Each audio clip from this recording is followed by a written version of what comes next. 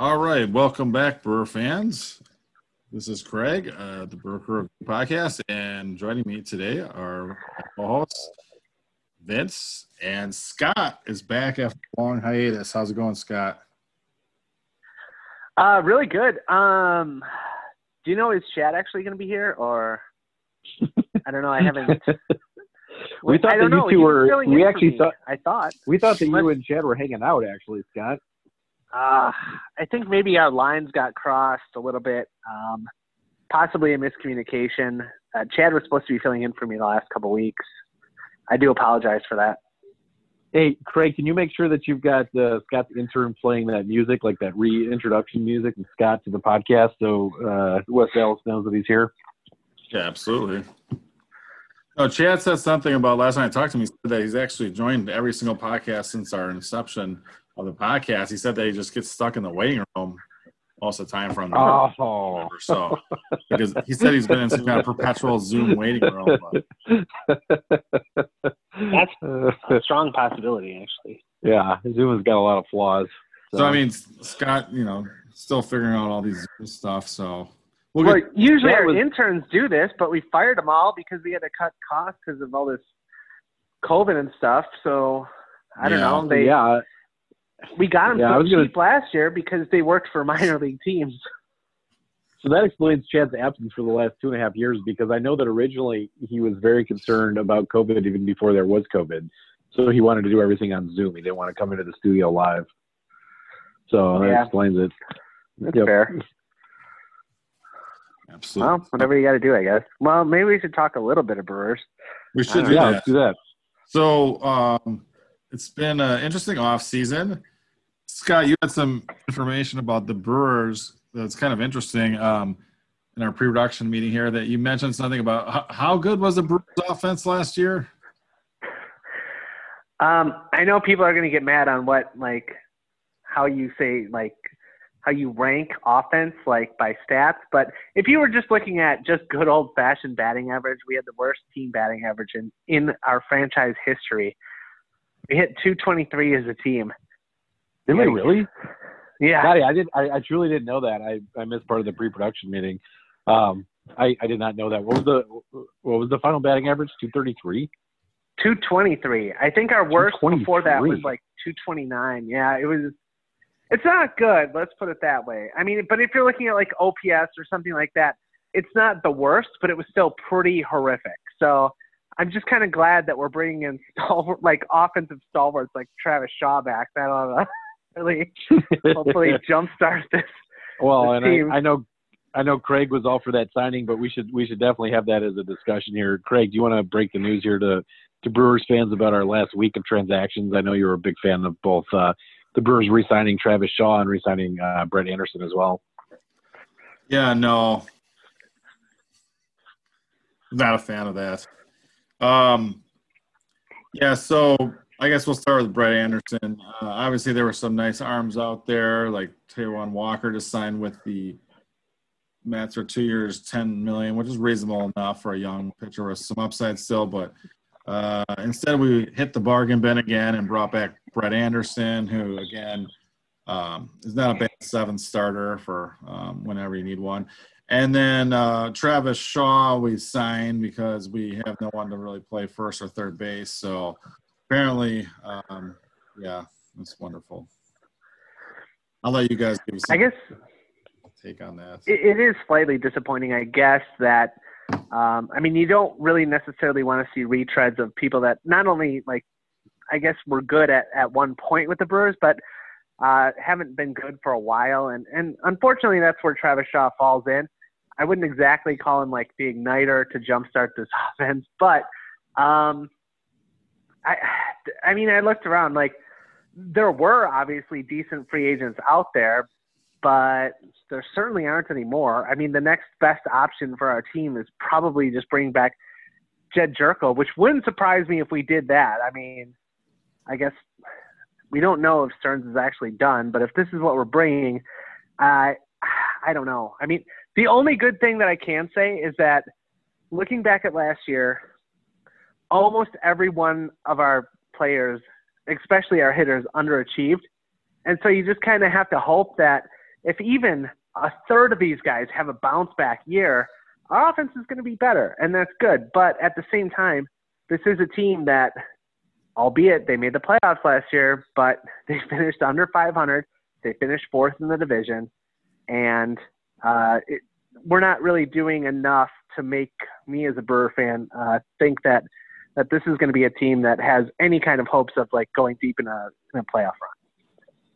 Yeah, Scott, I echo some of your comments here. I will just say, one of the things with Shaw's deal that did stand out is that it's not guaranteed. There's an opt-out, I think, on both sides by March 15th. So this could be a very short-lived thing if we were to re-sign Jorko or somehow acquire another third baseman via trade. So we're not on the hook for a ton. I think that the total maximum value of the deal was $3 million if Shaw is still with the team and is on the major league roster. So it's a deal that does have minimal risk to the Brewers. I guess my question is, are we done? And to one of the points that you just made, though, and I think this is a bigger problem, and I say this thinking that David Stearns has done an overall very good job as the Brewers GM, but I do think that it bears noting that it seems like the Brewers wait until very late in the offseason traditionally under his tenure to make moves, and it seems to eliminate a number of possibilities kind of off the board. And I sometimes you get value with that, where guys like Yasmani Grandal or Mike Moustakas signed with the Brewers because they didn't get what they wanted on the market when more teams may have been involved in the bidding. But I think it also limits us a little bit too, in the sense that guys come off the board and now all of a sudden we're left with, we kind of knew as fans that even that there were only so many third basemen that were available in the free agent market coming the last week or two. And it was Michael Franco, it was Jake Lamb, or it was going to be Jed Jorko or Travis Shaw, and if we would have done this a couple of months ago and kind of been more proactive maybe in looking at third base, we might have been able to pick somebody else up. So it just sometimes seems like Stearns almost waits too long at times, but I'd love to get your take on that from both of you guys. Yeah, absolutely. Like sometimes it works out, like you said, with the Grandal and where you get a bargain. But I think also, those years I think we were willing to spend a little bit more. I think that was the 2019 season where we, or prior to the 2019 MLB season, where we signed Grandal at a 1-year deal, which he was obviously out there looking for multiple-year deals, and it didn't come to fruition. So he signed 1 year with us. So I just think that, unfortunately, the Brewers probably did cut back the budget quite a bit this year, like you alluded to. So it is what it is. And like you said, these are no-risk moves. I mean, we could cut and bait on these guys and move on with someone else if need be. And so, obviously, Brett Anderson's is a major league deal, 1 year, $2.5 million. But, again, that's something you could absorb. And the Travis Shaw deal, like you just pointed out, Vince, is actually only a minor league deal. If he is not going to make the team, he'll be cut without being able to lose anything for that. So again, they're kind of no risk moves, and interesting about the Shaw thing, because the guy I wanted has a similar, admittedly does have a similar profile for Shaw, was Jake Lamb, left-handed batter that is just entering his 30s. Had some success in the past, was actually an all-star unlike Shaw, but he has experience at first and third, his bat's left-handed, and that's what we needed. He was actually able to sign a major league deal with the Braves today, and Shaw with us signed a minor league deal. So I think that was a key. Obviously, who knows, we might have kicked the tires on Lamb, and he said he wanted a major league deal, and we weren't comfortable with it. So that's why we defaulted to Shaw. I'm not saying I know that, but it could have happened. And so these are the type of things that, unfortunately, the Brewers, it kind of just looks like, they are hitting the bargain bin again. There's no other way around it, I guess. It's like last offseason. Did you get any Craig, did you get any indication that was the case, that we had actually made a deal or made an offer to Shaw from our anonymous source, Tom Carter? No, I mean, TC did make an offer to Shaw, but I don't. TC said he did not have any inside knowledge whether or not Jake Lamb was even on the Brewers' radar, and that doesn't surprise me because that's what I like. So I wouldn't expect the Brewers to be interested. So Tom actually said that I know he always said like to go by like Tom C or T Carter. And he actually, I think last time I spoke to him, he was a little bit upset. I think he feels like maybe he's not that anonymous of a source anymore. So he said just eliminate the initials altogether.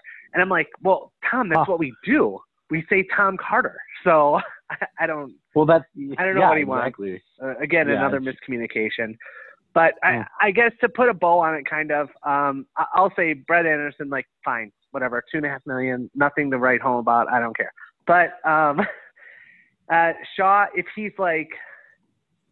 Travis Shaw is our opening day third baseman, then I'm very disappointed. But if he is, like, if he does take that minor league deal, if he's like, creating depth for us so that if somebody that we do actually sign winds up getting injured, we can bring in a guy like Shaw, then all of a sudden, hey, that's not so bad. But I really don't want him in our opening day lineup.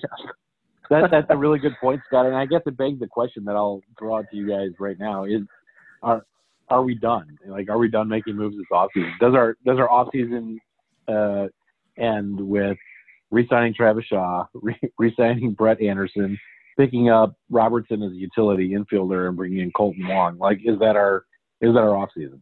We forgot to mention two other quick moves, I guess, before I answer that. And that's, we did sign to another minor league contract, Jordan Zimmerman this week, who is, of course, Wisconsin native that graduated from UW-Stevens Point. And so that's interesting, at least for depth purposes. And then we actually traded for the Blue Jays' fourth outfielder, Derek Fisher. I'm assuming we're going to use him as a fourth outfielder if he makes the team. But so those are two other moves, and my answer to your question, Vince, is yes. I think we are done. And Scott, just so you know, Travis Shaw was on the team the last time that you were on a podcast with us, and he is now on the team again when you come back. Oh, perfect! It's like I didn't miss a beat. Scott, what do you think? Are we done this offseason? I think you meant Brett Anderson was on the team, and he is again, right? Travis Shaw and Brett Anderson. Well, you know what? I know it's hard, but it's been a long year for everyone. But I don't think we're done. However, when you look at the third base situation, unless there's some kind of crazy trade that happens, like there's nobody out there at this point. I know they said we kind of, threw our hat in the ring for Justin Turner. I don't think there was any chance he was ever coming here, unless we paid so grossly over what he's worth. I just didn't see it happening. So, and seeing the price tag that the Dodgers paid, I'm kind of happy they didn't, because I would not have wanted to pay that much. But anyway, right. Yeah, I mean, there's no magic bullet to fix like third base. It's just not going to happen, unfortunately.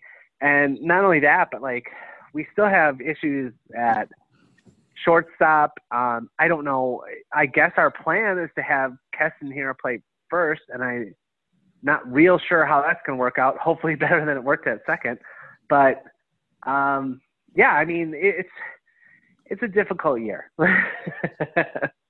Well, and I guess this is a question, like, is it a good or bad thing for the Brewers that there's no DH in the NL, because we really don't even have enough hitters to field our starting in with. So, one thing, I guess, the question I'll throw out there to you guys is, I mean, I don't think that Travis Shaw was signed to be our starting third baseman. In fact, I'd even go as far as, I don't think that we even plan on be a strong side of a platoon as a left-handed hitter with Luis Urias. I really think that we plan on giving Urias as much in the starts at third as possible, with Arcia, of course, coming back for shortstop. I mean, Arcia can play anywhere, third, short, or second, but like with the signing of Wong and with Arcia coming back, really the only place for him that makes sense for the bats is third base. And he's a right-handed hitter, so, I mean, you've got him platooning with Shaw potentially, but I really think that it'll be more of a backup situation for Shaw. Some spot starts against some, strong right-handers, obviously. But that's my feeling, at least. And also, obviously, you have him with the experience of also being able to play first base, so he could back up in case Hero or Vogelbach can't defensively play first base at all, at least you have Shaw there. So I think that's why it kind of makes sense.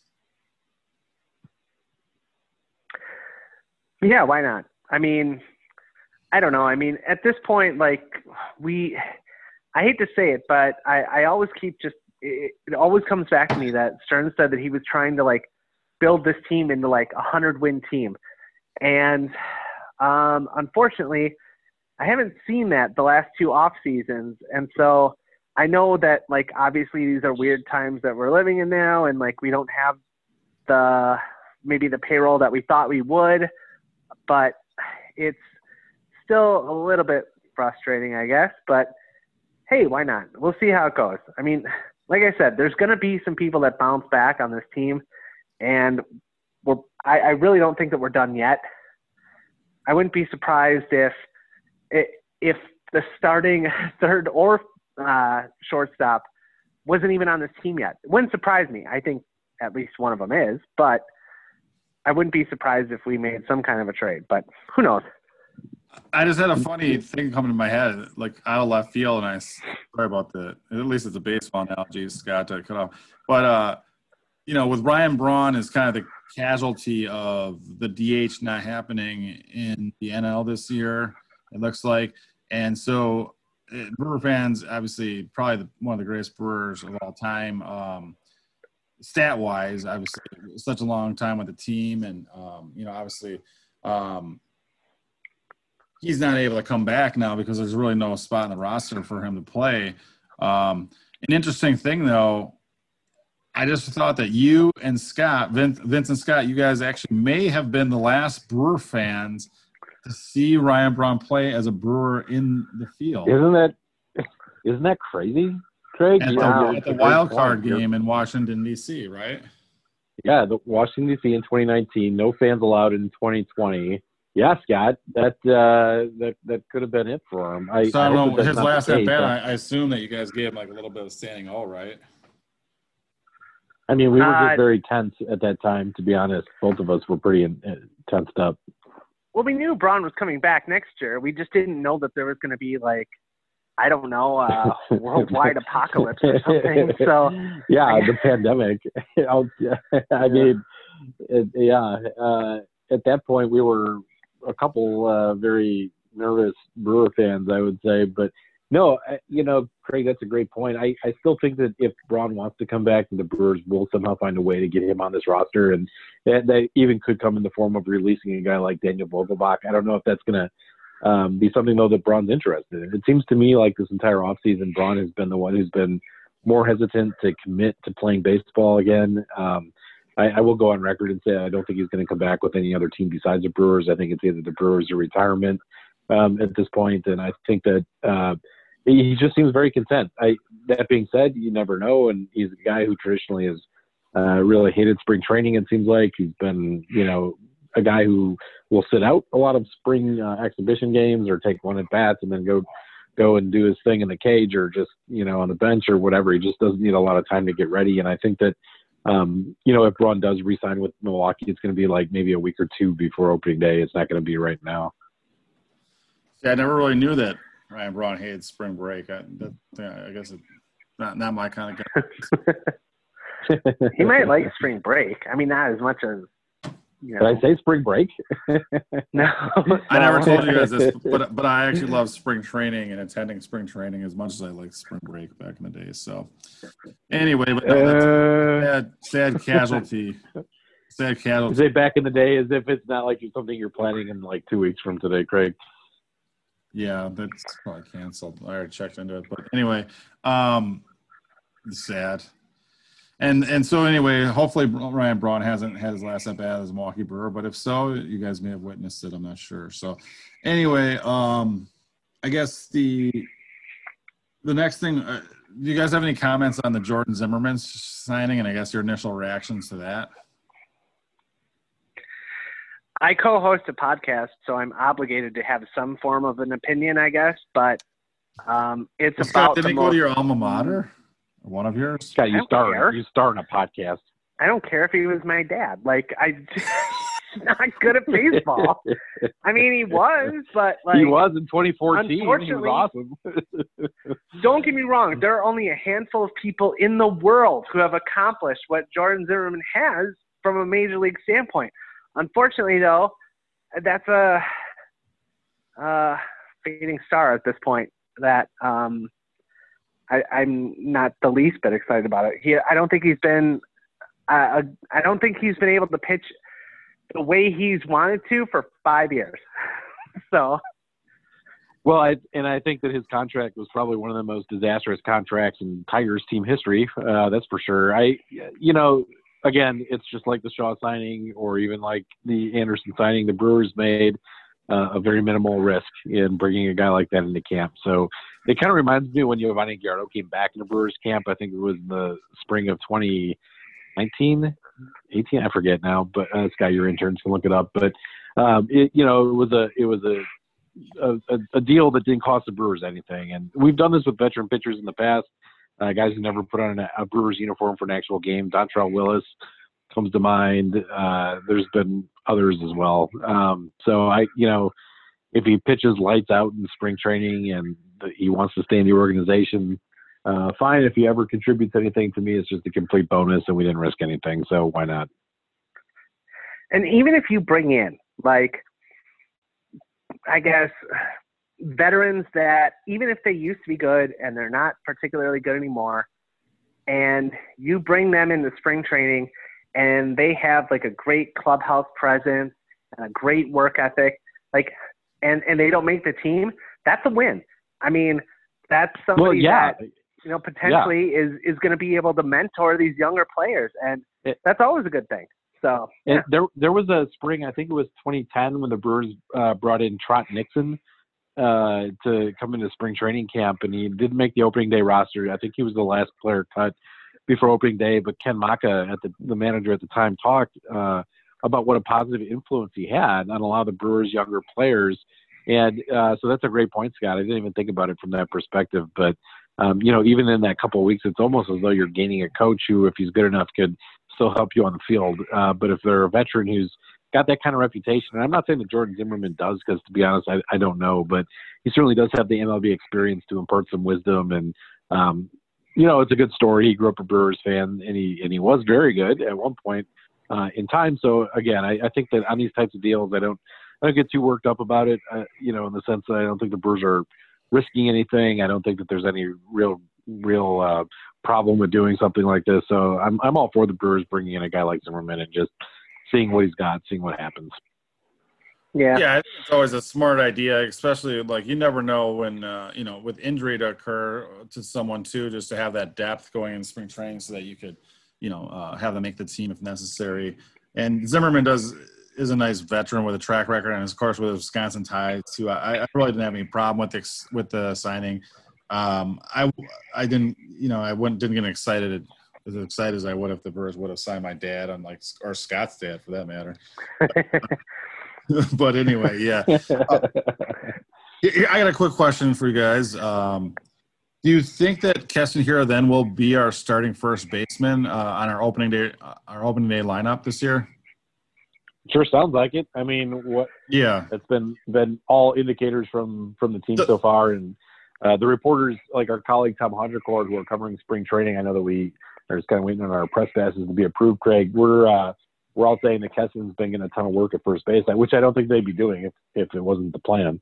Yeah, no, I do think that's a plan, but I just wanted to point this out that since Prince Fielder was our starting first baseman in 2011 opening day, the Brewers have had 10 different first basemen in 10 different opening days since then. Can you believe that? Hey, for entertainment's sake, Scotty, why don't you try to name them? I'll do it. No. Vince, you go ahead. Try to get as many as you can, and then I'll got the list in front of me. So the thing is, though, we haven't had too many bad. I guess I shouldn't say that we've definitely had some bad first basemen during that time, but we've also had times where we've made the platoon really, really work. I mean, didn't we have a Thames Aguiar platoon at one point that was pretty awesome for a little bit? Scotty, don't give away the answers. I'm going to try to get this in a second. Oh, Oh yeah. Right. No, I mean, wait till you see the list. It's pretty bad, Scott. But there are some highlights of it. But anyway, yeah, Vince. I All guess right, so 10, try to rattle off as 10 many. different first basemen in 10 years. So, okay, so Prince was 2011. Oh my God, 2012. Did we start the year with Corey Hart with Travis Do you want me to Ishikawa give as you the his answer right backup? away, or do you want to just try to name? I'm Just try gonna to just name as well, many just of the 10 as you can, and I'll fill. okay. I'll go over the Corey, I'll list. just try to start throwing out some names. Corey Hart, Travis Ishikawa, Alex Gonzalez, Unieski Betancourt, Sean Okay, Halton. so far Uh, out of the 10, Alex Gonzalez did start first base at the opening day of 2013, but none of the other okay, guys. all right. Okay. Chris Carter, Adam Lynn, Mark Reynolds for sure. Eric Thames, Jesus Aguiar. Boy, who am I missing here? Oh, you could take Justin Smoke from last year. Oh yeah, Justin Smoke. Yeah, good call, Scotty. He was really good. Justin Smoke. I guess I think you got almost all of them. You were missing. Okay. You were missing Braun in 2000. Braun started 2018, really? and Adam Lynn in 2015, and Lyle Overy in 2014, and Gamble in 2012. So here's the list. Okay. I thought I said Lynn, I think, but okay. Oh, you did? Okay. 2012, Matt Gamble. 2013, Alex Gonzalez. 2014, Lyle Overby. 2015, Adam Lynn.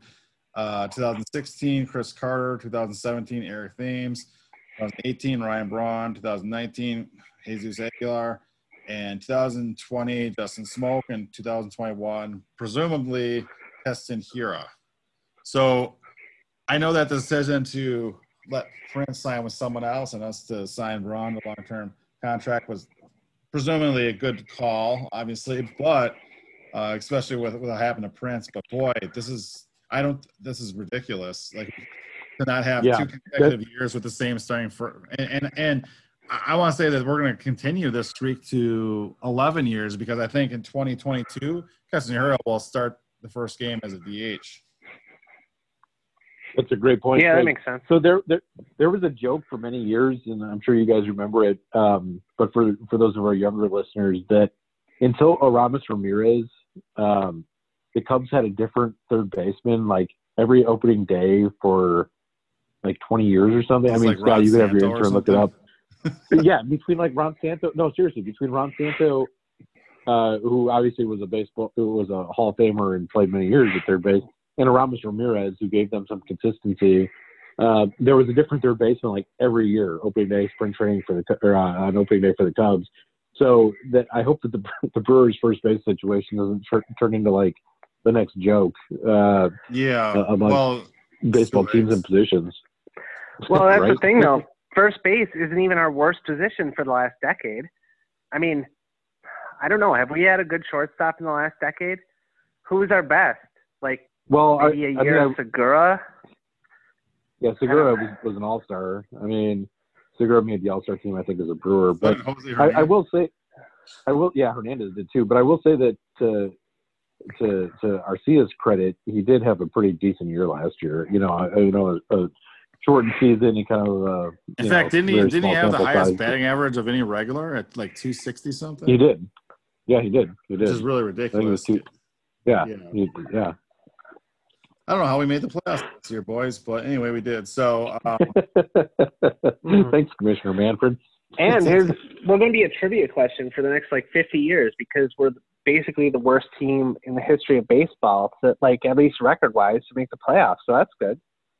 I mean, pretty much, right? That's, I think, very true. Has there been any team under 500 that made the playoffs before, that won a really crappy division? There was you'd think there was, but there was the Royals of 81 or something, which was a strike-shortened season. So they did that's the year that the Brewers also made the playoffs because they won the half, and essentially the strike wiped out, a decent number of games. So they had to do two halves, and then those half winners played each other. Basically, is my understanding of it. That's right. But besides that was the only other time. Yep. Yeah, but the Royals, I think, were the only other team besides the Brewers last year. Huh.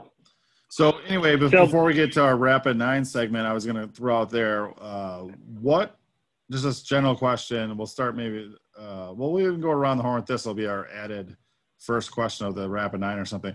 What are you most excited about for the 2020 Milwaukee Brewers baseball season?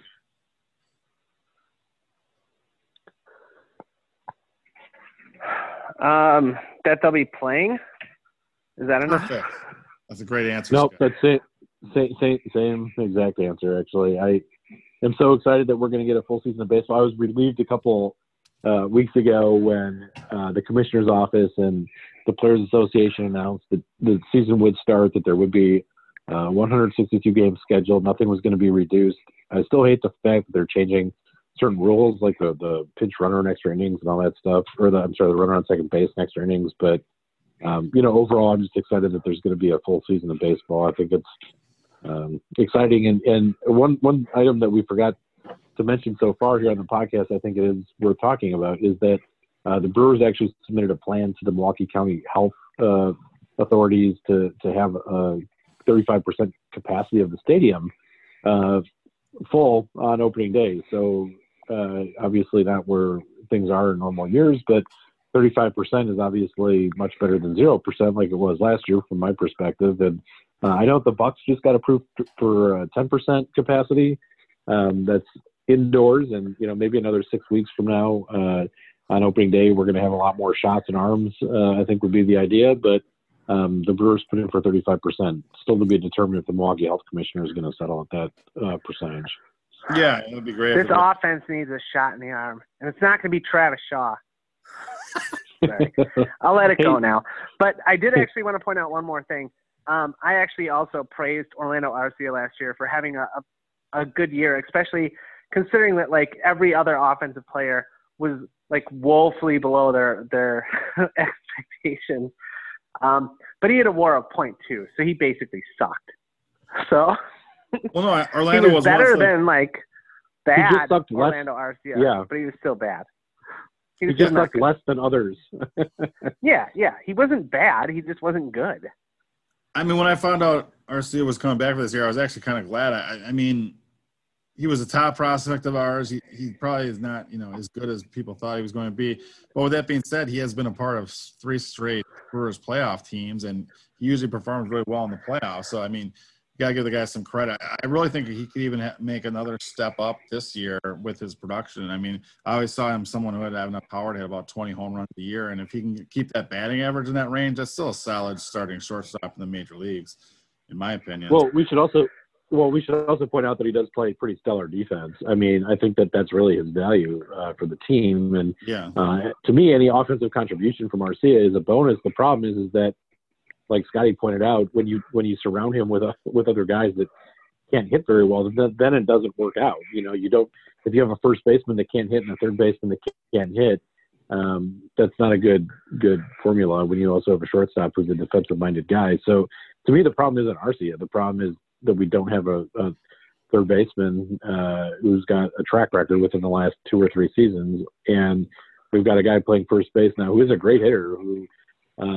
Just we're not sure what he could do at first defensively, but there's just so many question marks around the infield right now. I hope that Matt Arnold and David Stearns know what they're doing, but to me, I was frustrated. I was a little puzzled in the 2019 to 2020 offseason, and I would say I'm a little frustrated would be the word for this offseason, the 2020-2021 offseason. So I hope I'm wrong. And David Stearns, to his credit, has proven doubters wrong, routinely throughout his, 5 or 6 years in Milwaukee. So I'm willing to give him the benefit of the doubt still, but there are some things that I think bear questioning at this point. I will say I'm actually less frustrated this offseason than I was last offseason, just because I think that I think that Antanasio as an owner and overall organization, they're doing a little bit of a reset year. They've made the playoffs 3 straight years, but they really need some guys that have bounce back years, and they need to see what they have in some of the young players, or even the players that they acquired in the big trade last offseason, Luis Urias and Eric Lauer. I think they need to get some more MLB experience to see what they have in those guys, whether or not you move forward without them or with them. And so this doesn't seem like a year that we're really primed to to for sure make a deep playoff or any playoff run for that matter. But with that being said, and before we get to wrap now, we should talk a little bit about what some of the online people are saying. The Brewers still should be competitive in this division because no one else has really improved outside of maybe the Cardinals division. Yeah, I think that we should still be very competitive for a potential division title. Well, that's the thing, you guys. We don't have the ability to just reset without looking at the other guys in the division. And when I see the Cubs off season, I see that they got worse. And when I see every other team in the division got worse besides the Cardinals to me. And the Cardinals made one acquisition in Nolan Arenado and they lost Colton Wong. So I think that they've improved for sure, but I don't think that they're, like a juggernaut that's unbeatable. I think that the Brewers could compete if we made a couple moves and we're not that far away. And we still have to take advantage of Yelich's, prime years under contract. Lorenzo Cain is only here for another 2 seasons. So we've got guys that are under contract right now that we're paying a good amount of money to, that Josh Hader being another one of those guys that you want to extend this window, I think, as far as possible. And I don't think the Brewers can afford to just have years where they just completely give up and they essentially cede the division to a team that's not that much better than them. And in which some national organizations, like you said, I think it's Fangraphs that predicted the Brewers to actually have a greater amount of wins. And you try to build on that base, and when you can add, you should add. I get that it was a year that we didn't have any revenue coming in from fans in the stands, but every team in baseball is in the same position with that. So I pulled up just to give you a real quick small sample, but a quick overview. Fangraphs has the Brewers at 79 wins as of now, which would be tied with the Cardinals atop the division. Yikes. Then the other one I pulled up, let's see. Okay, so Pacoda says the Brewers will get 89 wins and win the division. And they have the Cubs at 85 and the Cardinals at 81. And then just for fun, DraftKings Sportsbook has the Brewers at 82.5 wins. They have the Cardinals at 86.5. So there's just a little, Those are, so there's some optimism there, obviously, and I think it really just shows how weak the rest of the NL Central is, but also how the Brewers really do have possibly the rotation starters for the first time in a long time that I can remember, with Woodruff and Burns. When I say their names, it reminds me of the guys that broke the Watergate scandal, Woodward and Bernstein. But anyway, yeah, all the Brewers bed. I like it, Craig. Yeah, but no, and not only that, but I didn't get to answer my portion of what I'm most excited about for the 2021 season. But I agree with you guys. It's just that they're playing the full slate of games and playing it all, and that there'll be fans in the stands, including me, hopefully at some point.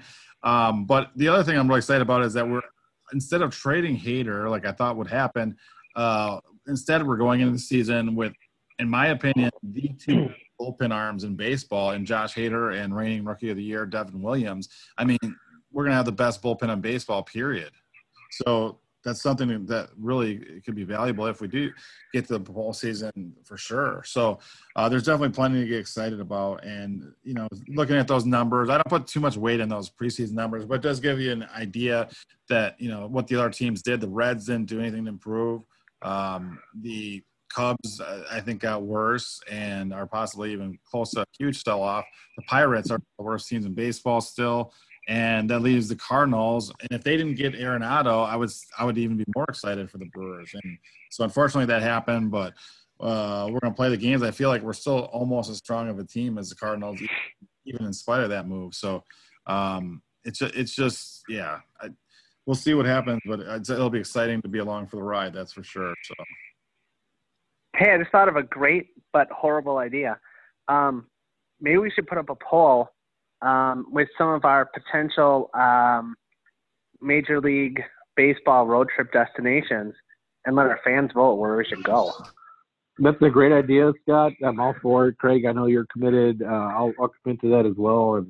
And I should point out quick, Scott, on the last poll that your interns put up, it was a couple days ago. It says Today, the Brewers announced they would try and start the season with a set attendance at 35% capacity. Will you attend? 66% of respondents said yes, absolutely. 5% no way. 21% yes if vaccinated. And 8% depends on COVID numbers. 621 total votes. Pretty exciting. Kind of interesting. Yeah. Yep. Awesome. And let's quick get to the rapid nine here, guys. And again, yep. Let's try to do this rapidly. Keep that in mind, Scott. So here we go. Scott, take your time, Scott. The first inning. Yes or no? Has Ryan Braun taken his last major league at bat? Scott. Who's leading off? All right. Scott will be a leadoff hitter today. Oh, great. Big comeback. I'm too aggressive at the plate. I've never been a great leadoff hitter, but it's a 50 question here, Scott. Yes or no? I'll say maybe. No, I'm just kidding. No, I don't think. I think Braun is still going to play in the majors at some point. Okay, I'll say no. He's not taking his last at bat. I think that he understands his place in franchise history. I think that he understands his place in the last with this current iteration of the Brewers, and I think that he'll want to come back and help this team succeed. And it may not be on opening day, but at some point this year. I'll also say no, he hasn't had his last major league at bat, but I don't think he'll come back till next year, and I'm not sure if it'll be with the Brewers. All right, second inning. Who gets the most at bats and leadoff in 2021 for the Brewers? Colton Wong or Lorenzo Cain? Scott. Tough call. I'm gonna say Colton Wong. He's younger. He'll probably be healthier. I don't know. Plus, Cain can. Well, either one of them could be like you could just put them one or two. You could flip flop them every day, and I wouldn't mind. But I'll give an answer. I'll say Wong. Okay, just to be different, I'll say Cain. I think that he's got the track record with the Brewers to do it. Yeah, I'll say Cain. All right. I'm going to go with Wong just because, I think they'll be more right-handed. I'm not sure. I really think Christian Yelich should hit third and Hero fourth and Cain therefore second on most days. So I'll go with Wong. Third inning.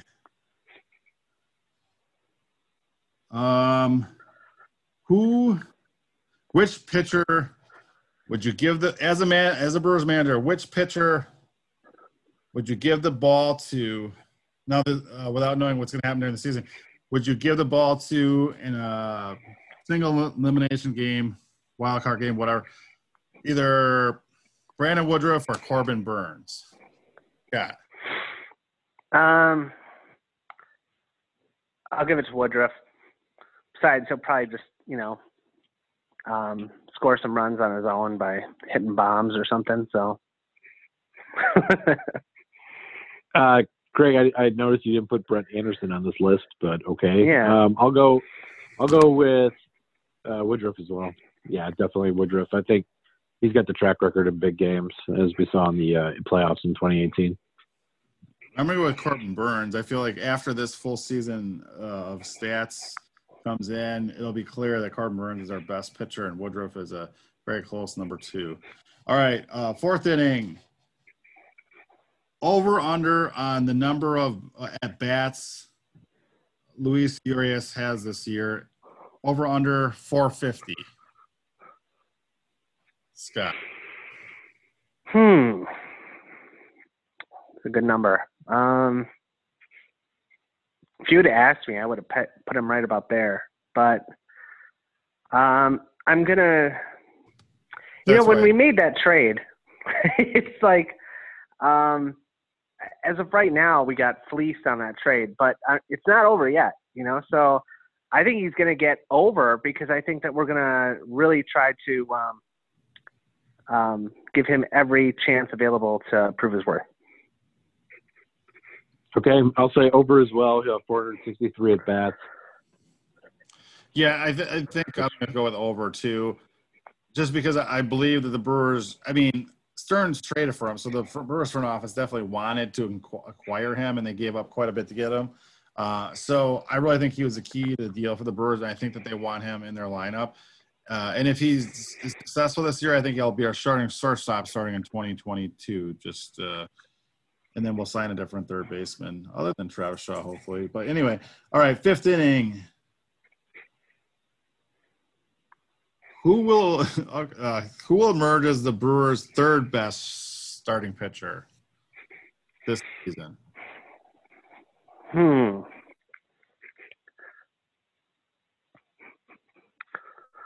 Boy. You're allowed to say Brett Anderson, but I advise against it.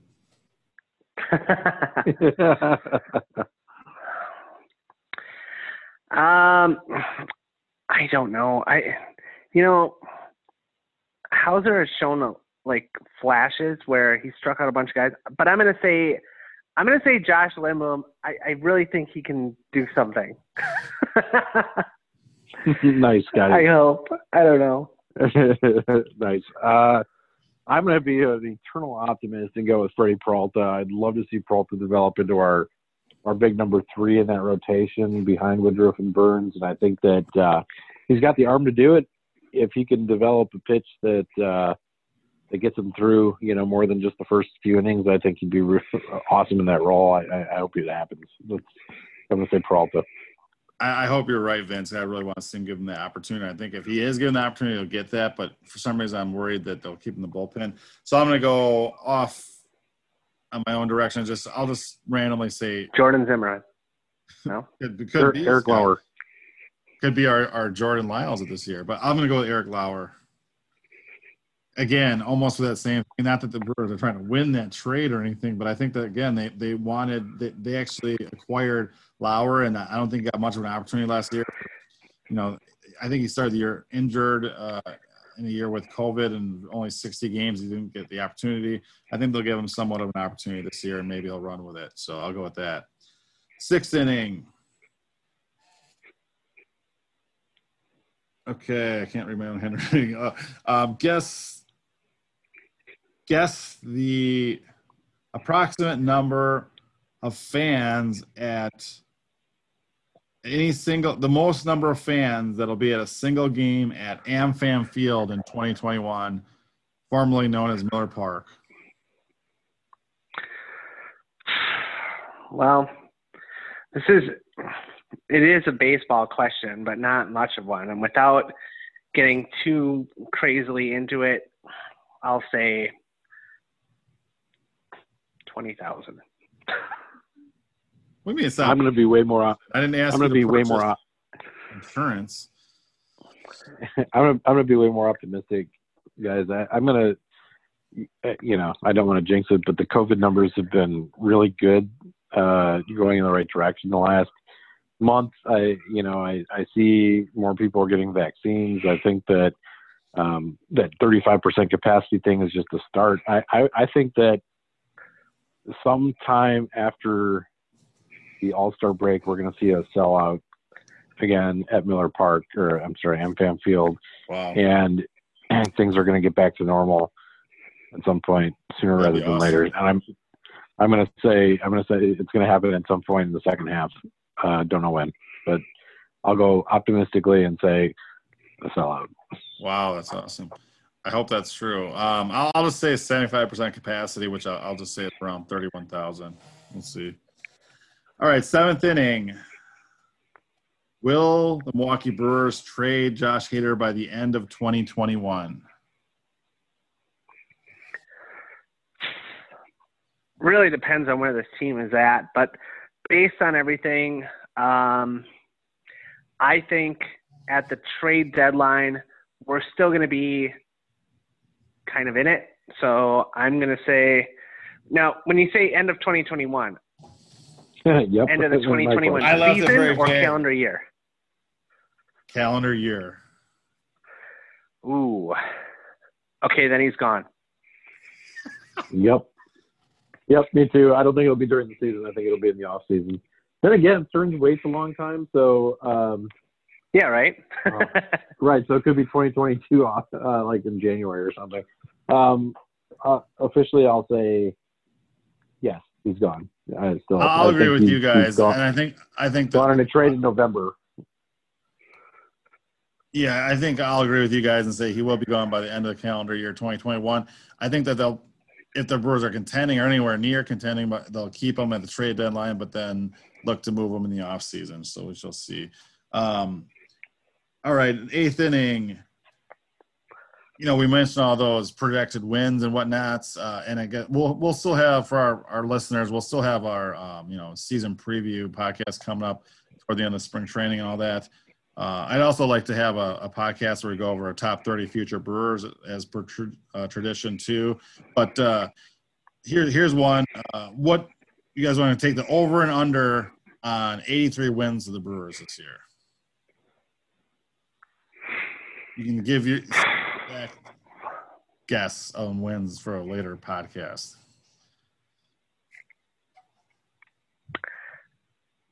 Hmm. 83, huh? I will optimistically take the over. Not necessarily with this team, but we still might do something before the season. We could be buyers at the deadline. Like, there's going to be a lot of teams that maybe aren't in it that are tanking, maybe even teams in our division. So why not? Yeah, I'll take the over as well. I'll say 85 wins right now, but could still be improved upon. All right. Yeah, I'm going to agree with you guys. I'm going to take a slight over on that, the Brewers will exceed 83 wins, hopefully. Again, 2021 year of optimism, hopefully. All right, ninth inning. What MLB stadium is at the top of your bucket list as far as still left to visit?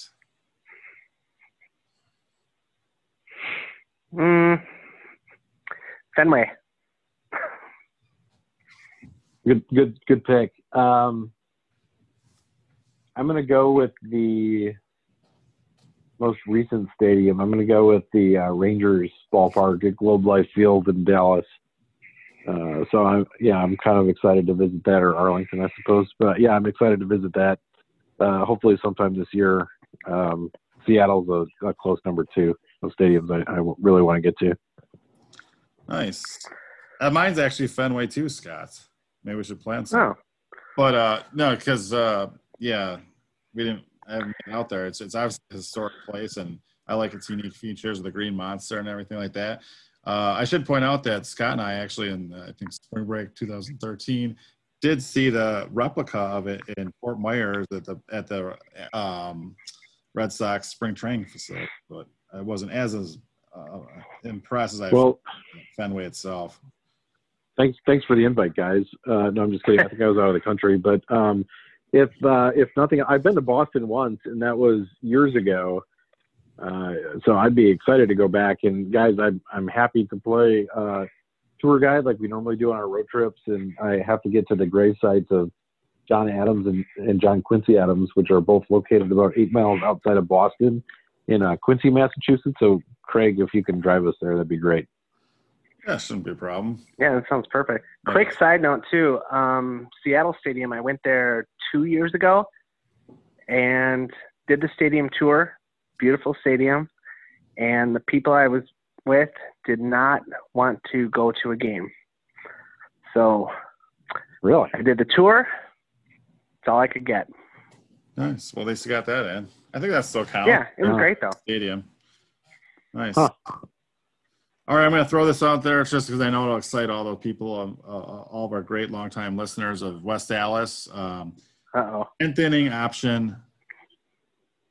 Throw out the over-under on the date that Scott Bartell moves back to Wisconsin, possibly West Dallas, as September 29th, 2021. Over-under. Let's let Scott go last. Vince, you'd go. I mean, there's rural postal routes in Grafton.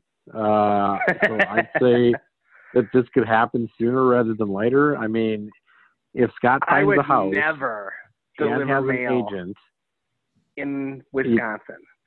Oh, okay. Well, Sorry. my hope is that our listeners, including the bar owner at Benno's, could help Scott land a job in the Milwaukee area, and he can move back to Grafton sooner rather than later. I'll say that he comes back to Grafton around the same time that full attendance is allowed at AmFam Field in Milwaukee. So I'm going to say August of 2021. Nice. Under. I'll take the over, but I'm still hopeful it'll happen by the end of this calendar year. So, but I just know that Scott isn't really too quick with his decision making. So I'm just going to give him a little bit more time, and I think it'll happen though. So hopefully, it's true. I need a lot of things to go right in order for that to happen, I think. But I would probably take the over. Just like if I was in Wisconsin, I would say, oh, well, I'm not really going anywhere. So we'll see how it goes. Do you remember when Craig and I helped you to pack up your stuff and move out your last night in Wisconsin years ago? We taped the last segment of Brew Review the movie, which, by the way, if you guys are interested in a copy of that, this is just for our listeners right now.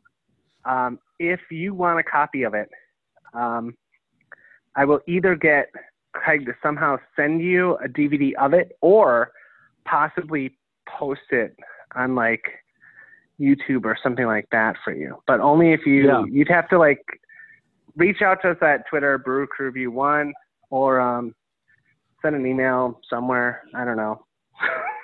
Brew Review podcast. If you're interested, we can get you a copy of Brew .com. Review the movie. Either we can mail it to you in DVD, or if you'd like, we can.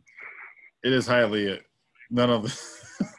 I don't think on YouTube because it's got a lot of copyrighted music in it, but whatever. Well, it's also available at your local Walmart, I believe, as well. But we have box sets there. But of course.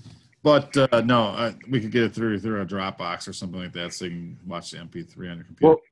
Well, actually, what I was going to say though, Scott, is that night that we helped you move, you gave me, I think, some of the remnants of your kitchen, including like your spices. I think I still have some of those, and they're in storage in Wisconsin. Oh. And so, if you wanted those back, I could give those to you upon moving back to Wisconsin. So. Oh, that's good. Yeah, I could use that. It'd be pretty much all I need, I think. Just an added incentive. Other than a place to live and like all new furniture. Lamp that belongs to you too. I mean, if you still have that lamp, I want it. It's pretty smashed, but what? But besides that, lamp was an iconic like part of my childhood. It was incredible. It was a swag lamp before people knew what swag was. Well, I did not know that. Scott, as an added incentive, there's a lot of good beer, good cheese, and people are very friendly. And Benno's is nearby, and there's a liquor store in downtown West Dallas that gives you cases of Dob for like $3. So. Oh, by the way, tonight's episode was brought to you by 88 Keys, located across the street from the studio in West Dallas. No, that's not there anymore, Scott. Sorry. Well, they're still sponsoring it. They still paid for the ad. That's probably why they went out of business. Yeah, we have a contractual obligation. So 88 Keys, and it says here that they will occasionally play piano, and the Brewer games will not be allowed on their television. So I don't know why they would. It's just a weird, sometimes people don't do research when they pick their advertising, but we're happy to have them. So thank you, 88 Keys. You do have to mention Swords and Dreams still every podcast. Like, remember when Craig, that's for our next taping. They didn't pay us for next week. Well, that one's we'll have to scratch that one off the list. Oh well. What about that bookstore? Is it still open? Alma, yeah, she's still there. She's never leaving. And their tagline is what? F the fire codes? Yeah. Fire codes mean nothing in aisle 5. Yep. Yeah. Oh, well. It's a great place, though. It was. It's a great place. It actually was a great place. Yeah. Oh, Good. well, we're still looking for sponsor opportunities. So, you can reach out to us with the aforementioned whatever. And, Yep. But for now, 88 keys. We'll see how long they last. We want to keep these sponsors, keep them happy. Good to have you back, Scotty. We missed you. West Dallas missed you. All right. Oh, wait. There's Chad. I see him in the waiting room. Hey, Chad. Hey, thanks again, Man, guys. for the closing? Chad, Or hey, let's just sure. wrap Chad, this thing thanks. up. Okay, that's fine. Oh. All right. Well, guys. let's hope for a full slate of Milwaukee Brewers baseball this year so we can get to our 83-plus wins and stay classy, West Dallas, and go Brewers. Go Brewers. Thanks, Chad. Thanks, Scotty. Thanks, Craig. Thanks, Vikram. Go Brewers. All right. Go Brewers. Do, do, do, do.